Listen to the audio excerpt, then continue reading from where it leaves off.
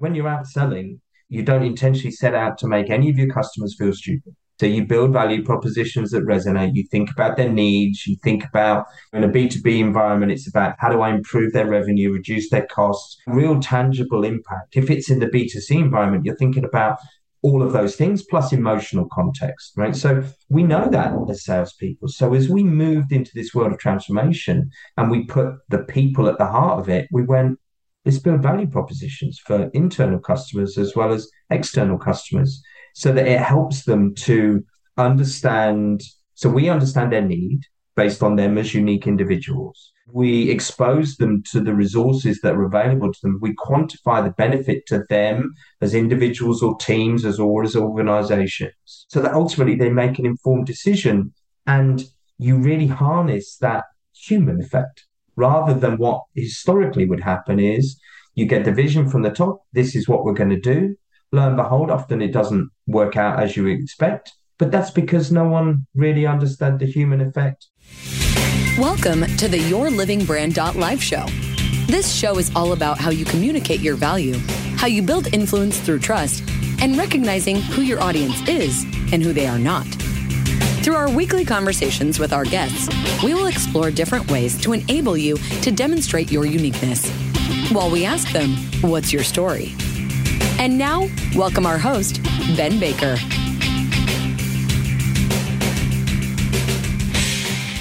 Welcome to another episode of the Your Living Brand Live show. Welcome back, my wonderful audience. Thank you guys for listening week after week, month after month, year after year, for emailing me at ben@yourbrandmarketing.com, for connecting with me on LinkedIn. I appreciate you all. I've got a big announcement at the end of the show, but suffice to say, this is my last interview on the Your Living Brand Live show, and we'll talk about that a little bit more at the end of the show. But right now, I am just ecstatic like you wouldn't believe to introduce my last guest, James Clark. James and I have known each other for a good long time now. We've become very good Zoom buddies, come from the other side of the pond, and we're going to talk about business transformation and the challenges of change at an enterprise level. So, James, welcome to the podcast. Great to be here, Ben. Thank you. Nice to see you. You and I met through Paul Hevesy. We met through Stanley Black & Decker. And there's an organization that's going through some enormous changes and has been for a while now. And it's incredible to see from the outside. You can let me know a little bit more from the inside if you want. I don't want you to give away any state secrets, but how those changes not only affect the organization, but they change the people inside the organization. It changes the culture, it changes the purpose, it changes the vision. And all of that is fascinating. So, James, before we get started, why don't you give people a 30-second, 1-minute idea of who you are, where you came from, and where you are today? Thank you, Ben. James Clark, originally an engineer by trade, grew up in systems engineering, found myself in, I suppose, increasingly traditional senior roles in the world of operations management, sales management, general management, and reached a crossroads, I guess, about 5 years ago. I got drawn into the world of enterprise-wide transformation projects, change management at Stanley Black & Decker, and it took me down a path that I probably would never have foreseen, but it has been fascinating, is definitely the way I would describe it, and has just opened my eyes to some things that I never really realized before about how you lead transformation, how you think about the unique individuals involved in that while keeping your eye on the kind of the ability to transform enterprise level organizations. But yeah, commercial excellence director now, living in a world of constant transformation or constant change. It's the one constant. Before we get into it, what was the impetus for that change 5 years ago? What was that aha moment? Or who was that person, that reached their arm out and dragged you in and said, you know what, this is a great place for you to be? And how did they sell you? Because it was dramatic change from where you were to where you are, and get you into that new thought of business transformation, change management, people management, understand the company on more of a macro level instead of a micro level where you probably were even within senior management positions. So at the time I was working for Stanley Security, which was obviously part of Stanley Black & Decker at the time.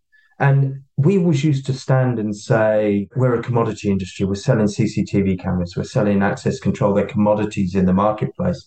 And we felt like we were kind of the competing in a marketplace that we were struggling to differentiate ourselves. I'd followed, as I say, this very traditional path. And there were some leaders inside the organization who were passionate about changing our perspective on the market. I think it's important to recognize as well that Stanley Black & Decker, in terms of the landscape of that as an organization, is one of positive and constant transformation and innovation as an organization right throughout its history. And when I joined the organization, I was told it's an organization that's full of opportunities driven through innovation and change, but it's also an organization that requires you to be incredibly resilient. So that's the landscape of the situation. And I remember getting a phone call 5 years ago, and they said, okay, James, you've been doing this job as a general manager, running in-store projects and customer sales processes. We want you to lead our pricing work stream as part of this global transformation project. And I remember just thinking, and I actually said, are you sure? I've never done any pricing before. That's not what I do. Outside your comfort zone. Outside my comfort zone. As a kind of predominantly commercially orientated individual, as a sales guy, my job is to discount price increases away. Pricing is a finance job. It's not a sales job. And I tip my hat to those leaders because they said that's exactly the point. We want you to come in and have a perspective on pricing that makes it relevant for everybody. How do we democratize, to use the kind of one of the current buzzwords of today, how do we democratize pricing and make it relevant for everybody? And actually, as soon as they said that to me, I said, oh, actually, that's interesting. Let's see if we can make pricing understandable, relevant, and something that people will really embrace. So, yeah, it was a strange conversation, but ultimately proved to be a defining moment in my career, I would say. And that's an interesting thing, is the bold leadership to sit there and say, wait a second here, we're missing a piece of the pie. We know we need to differentiate. We know we need to change. We know that the status quo isn't working for whatever reason. We may not even know why the status quo isn't working, but we know that we need fresh faces, fresh voices, fresh ideas to be able to make the changes that we need to change in order to get from where we are to where we want to be. And I think that's a bold place for any leader to be because, change is scary. Change is an extremely scary thing. And a lot of companies sit there and go, that's risk. If we change, if it's not broke, don't fix it. If it's working, just keep doing what you're doing.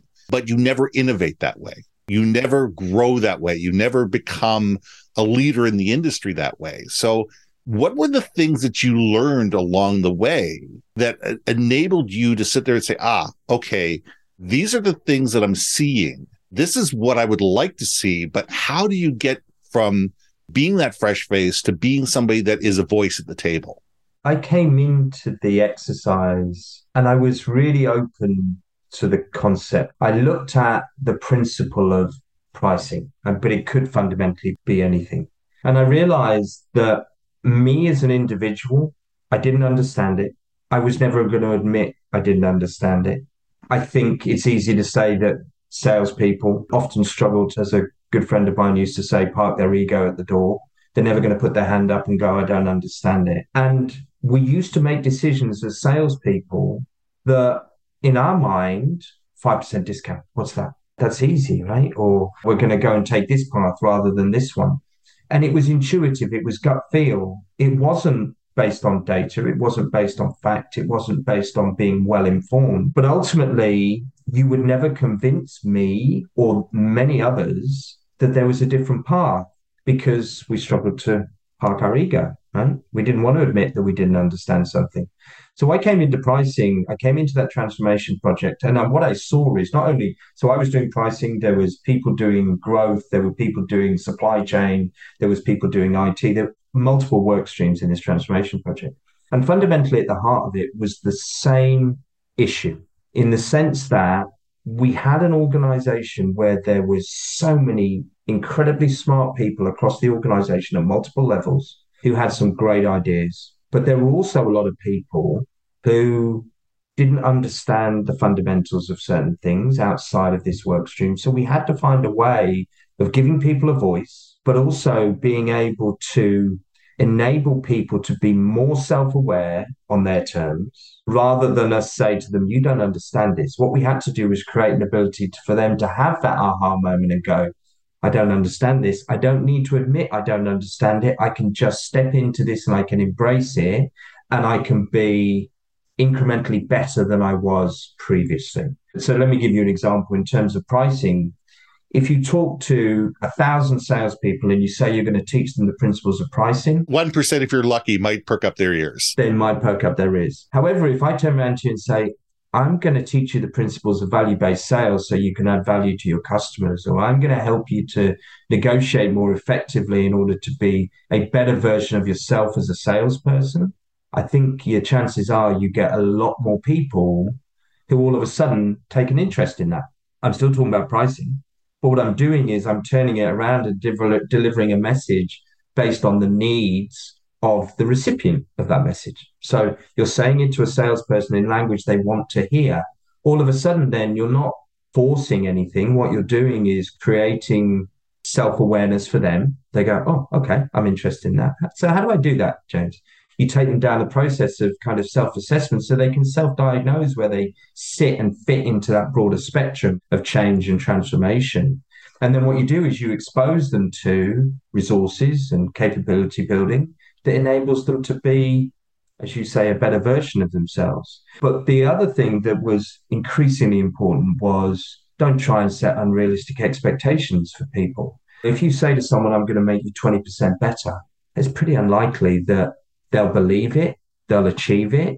We always used to, when we did value-based sales training, as an example, at the end of it, we used to say to people, do you think tomorrow you'll be 1% better than you were yesterday? And I would say probably 99 people, actually probably all of them at the time, said, sure, I'm going to be 1% better tomorrow. So for an organization like Stanley Black & Decker, if you can have 1% more margin on every salesperson's deal yesterday in comparison to today, that's a big number. Indeed, it's that classic graph that shows the cumulative effect of lots of 1% is enormous. It was incredibly powerful, but ultimately what you get from that, Ben, is you get momentum. You get people going, oh, okay. So instead of you having to force programs into people see it and go, oh, I'm interested in being involved in that. How do I get involved in that? And you build value cases internally, which then ultimately lead to momentum, increase value cases, and increase opportunities to engage with people collaboratively across the organization. And it snowballs. And it is incredibly powerful to watch that happen. But what it also enables you to do is if people don't think they have the need, that's fine too, because there's always people that will see the need. So you move on to someone else and you continue to build capability. And it's this principle of incremental improvement across an entire organization that just has such a sustainable impact. It was incredible. It's business transformation with a human focus. It's sitting there saying, okay, what do these people need in their minds to be successful? It's tapping into, they all know that there's something within them that is keeping them from getting to whatever the next level is. And not everybody is going to be the top salesperson. It's taking the bottom salesperson and bring them up 1% a day. It's taking the middle salespeople and bring them up 1% a day. And the top salespeople, giving them the ability to go from good to great. That's right. That's a psychological thing, is looking at business transformation from a human point of view and realizing that we're dealing with emotions, we're dealing with fear, we're dealing with aspirations, we're dealing with, as you said, the ability not to feel stupid.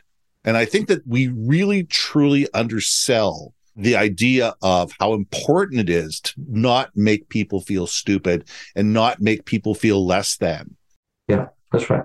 One of the things that we often thought about and talked about and did was taking experience as sellers and salespeople working with external customers and applied it to internal customers.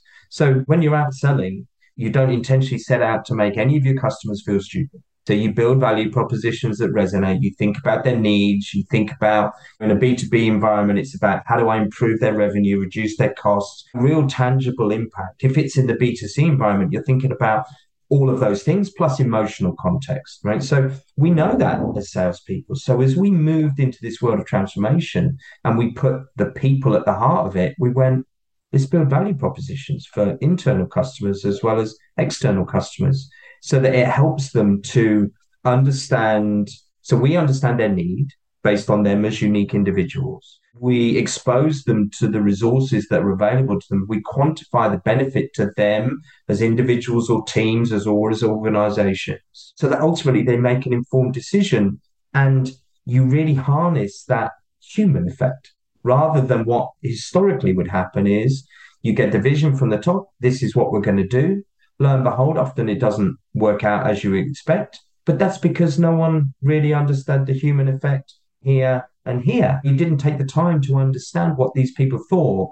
And then when it fails 6 months down the line, all of those people go, if you'd asked me, I would have told you it was never going to. So we built an approach that was, okay, this is the value proposition that's defined by the president or the vice president or whoever it is. Often it's a hierarchical position. But then we went and tested it. We tested it through real simple surveys and asked people what they thought. It gave people the ability to contribute to the conversation, felt like they'd had a voice. It strengthened the value proposition. But most importantly, as the project progressed, people, as we used to say, had their hands in the blood. They were part of the process. So if people started to go, they were like, hang on a second, maybe we should try and do this. This is what I see. It's just such an incredible dynamic you see when you apply that human principle to transformation and change.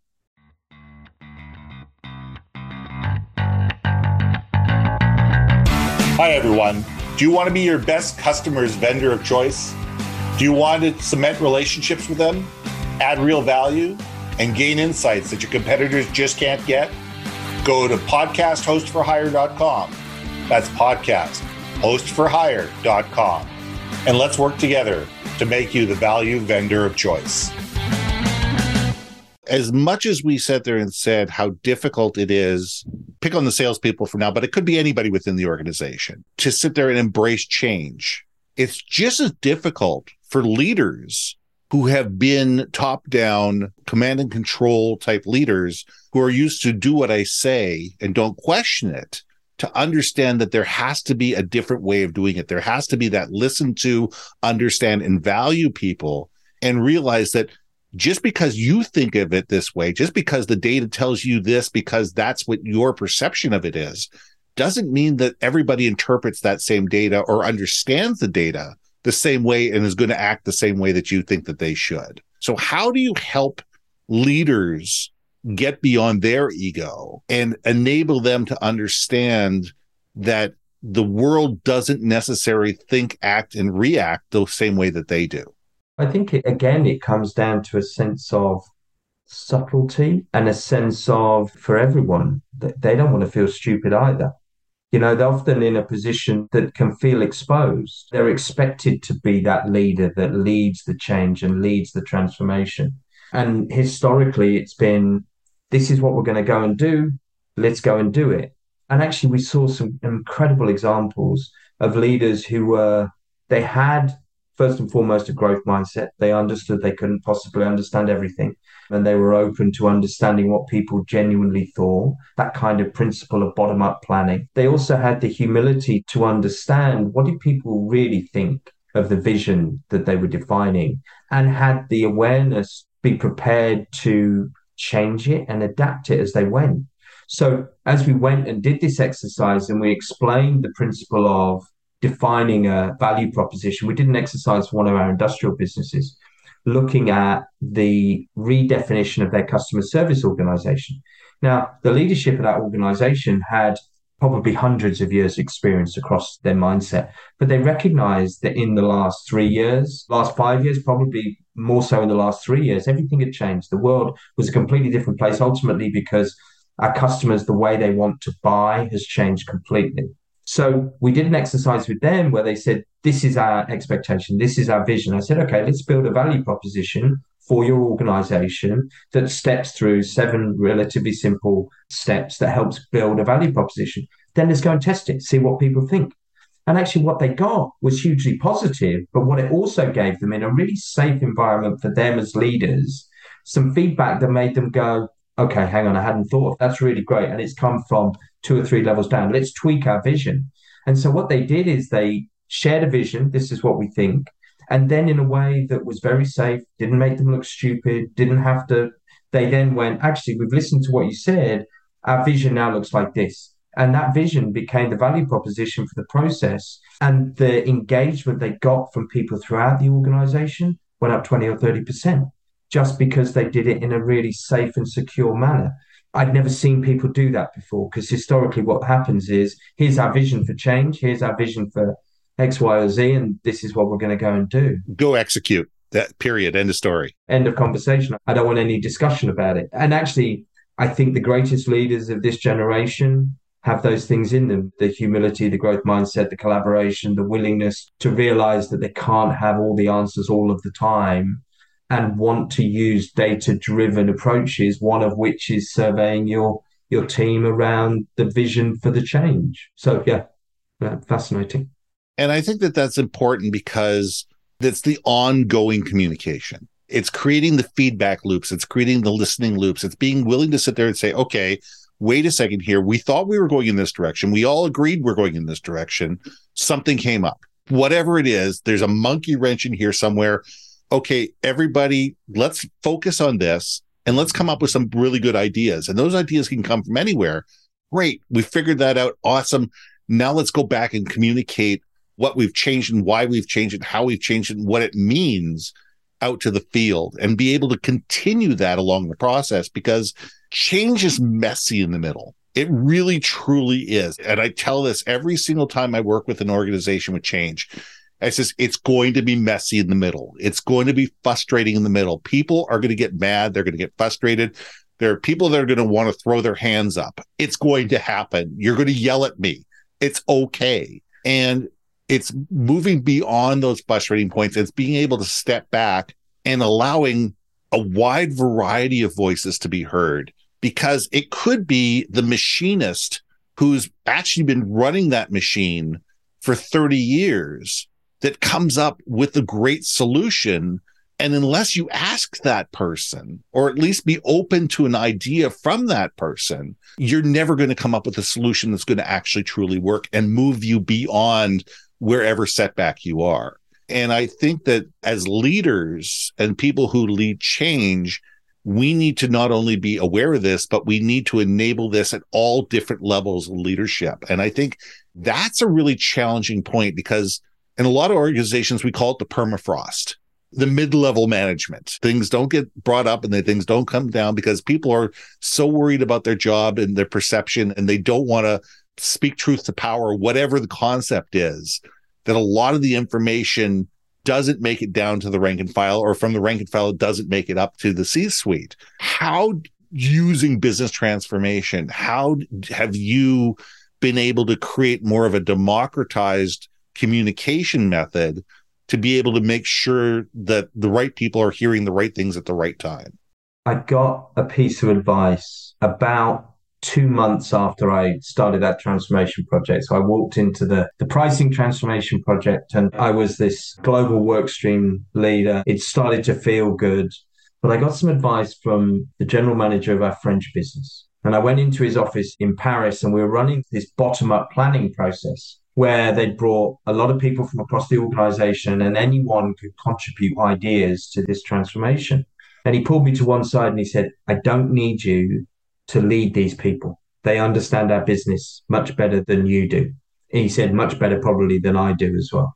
He said, what I need you to do is I need you to dig in, sit beside them and help them, act as a coach, help them work through the principles. We need doers. We don't need people who are just going to collate information and report out. And it was so powerful because it was true. How often when you go into those roles do you sit and you gather the insights and the information that have been fed to you? You don't test them, you don't understand them, you don't validate them, you have no concept of benefit and the value it's trying to bring. You just report out. And then multiple times those things fail. And we'd never do that with the customer, would we? We'd ask the customer, external customer, what are your needs? Understand their needs, understand how you can deliver it. We don't do it. And that was the greatest piece of advice I ever have. And when I talk about roles in transformation now and my ambitions for the future, one of the things I always say is I don't want to be in a solely hierarchical position. If I am in a hierarchical position in transformation, I'm going to fail. I have to have the ability You ultimately sometimes have that for responsibility and accountability, right? But if you're going to lead transformation, you've got to have a means of being able to get to one level down, two levels down, three levels down, and sit side by side with these people and really understand their needs. You talked about continuous improvement. We built a commercial excellence framework, which is a transformation framework fundamentally. It's got two sides to it. The right-hand side is full of resources. It's things like learning and development and sales analytics and market intelligence and all these wonderful things where we connect people to resources. That's not even important. What's on the right-hand side changes day by day, week by week, month by month, based on the needs of the organization or the individuals at that time. The most important bit is the bit on the left-hand side. It's about how do you create the self-awareness throughout the organization? How do you create the ability to self-assess throughout the organization and understand levels of maturity? How do you truly collaborate across unique individuals with different perspectives? External customers don't buy based on their company's beliefs. They buy based on their own beliefs. They're based on their unique makeup as a human being. You have to be able to do that. And the world is full of constantly changing best practices. So you have to have the ability to adopt best practices in a very agile way, while at the same time collaborating, continuously improving, making sure people are self-aware, making sure people can assess. Now, if you build a community that can do that on the left-hand side of any transformation framework, the right-hand side does itself, because you then are just connecting the dots for people based on what they actually need. It ultimately comes down to those people, but I always go back to that advice from the GM in the French business. Don't stand and collect data and report out. Get in, sit by the side of people, coach them, help them translate, help them uncover the value, help them see the potential, and do it while you're sat side by side with them. It's so powerful. I call it leading from the middle. Certain people need a little push. Some people need a hand back, but most people just want to see you shoulder to shoulder with them and know that you're there and that you're listening, that you understand and you value them, and that you're part of the solution. You're not just somebody sitting behind a desk with a closed door that you have to knock on the door and feel bad every single time you bother them. And I think that's really important. Here's my last question, because I want to be conscious of your time. And I think it's an important one, is this with data, dealing with data, because organizations today live and die by spreadsheets, by dashboards, by whatever.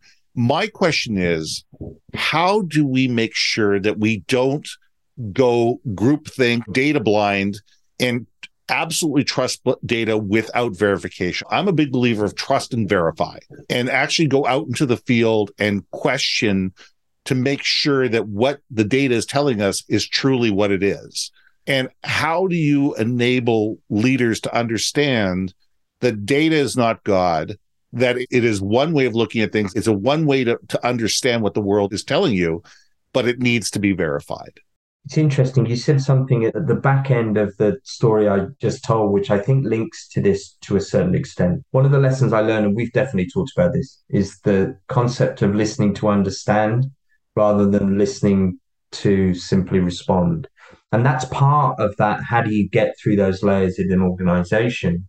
But I also think it's so important in the concept of using data, because ultimately my opinion is that we need transformation to be data driven.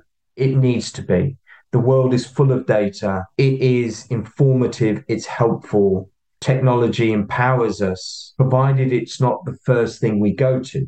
We talk about things such as the democratization of data. We talk about machine learning. We talk about artificial intelligence. They're all words a little bit to me like pricing was 5 years ago. It would be wrong of me to put my hand up and go, I'm sure I understand exactly what you're talking about. Because ultimately what happens in the use of data, in my opinion, is we go to technology, we go to data, it becomes deeply technical and quite complex. So then maybe you lose 90% of the organization because they don't really understand how they've got to this point. So then they don't trust the data, they don't understand the technology, they don't understand how they can make things better and how they can use it to generate insights that help lead change and transformation. We did a lot of work in terms of sales analytics in Stanley Black and Decker. It was the age-old thing where sales didn't trust the reports that were produced. The reason they didn't trust the reports is because they didn't put all their data in, because they didn't realize why they had to do it. They thought it was Big Brother watching them. No one had ever taken the time to define a vision for what we were trying to achieve. What's the value proposition of you as a salesperson or HR or finance having better data? Then what's the part of governance? How do you then ensure that core operational functions inside the business understand the role they play in good quality data that supports the vision? Once you've done those things, is everyone data literate? Now, that doesn't mean that I, as a commercial excellence leader, needs to be as data literate as a data scientist. Of course not.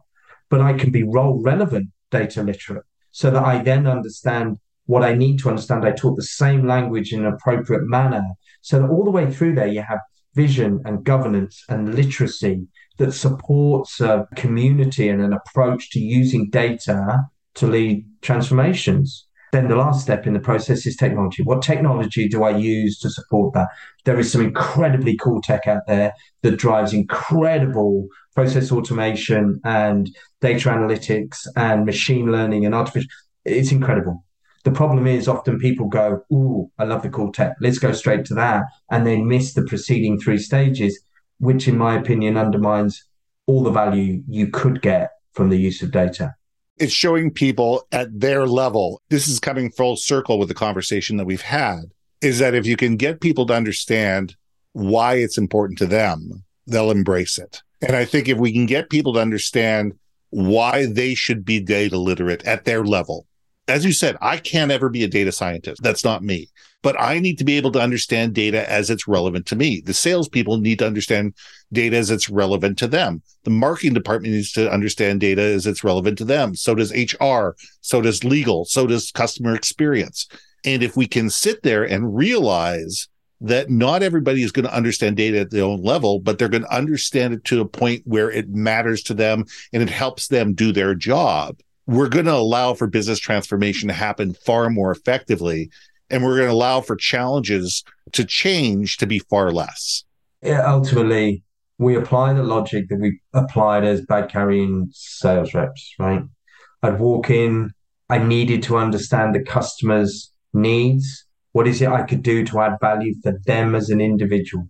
If you apply that principle for all customers, whether they're internal or external customers, you're a long way closer to being able to uncover their potential and add real sustainable value through any transformation efforts you deliver.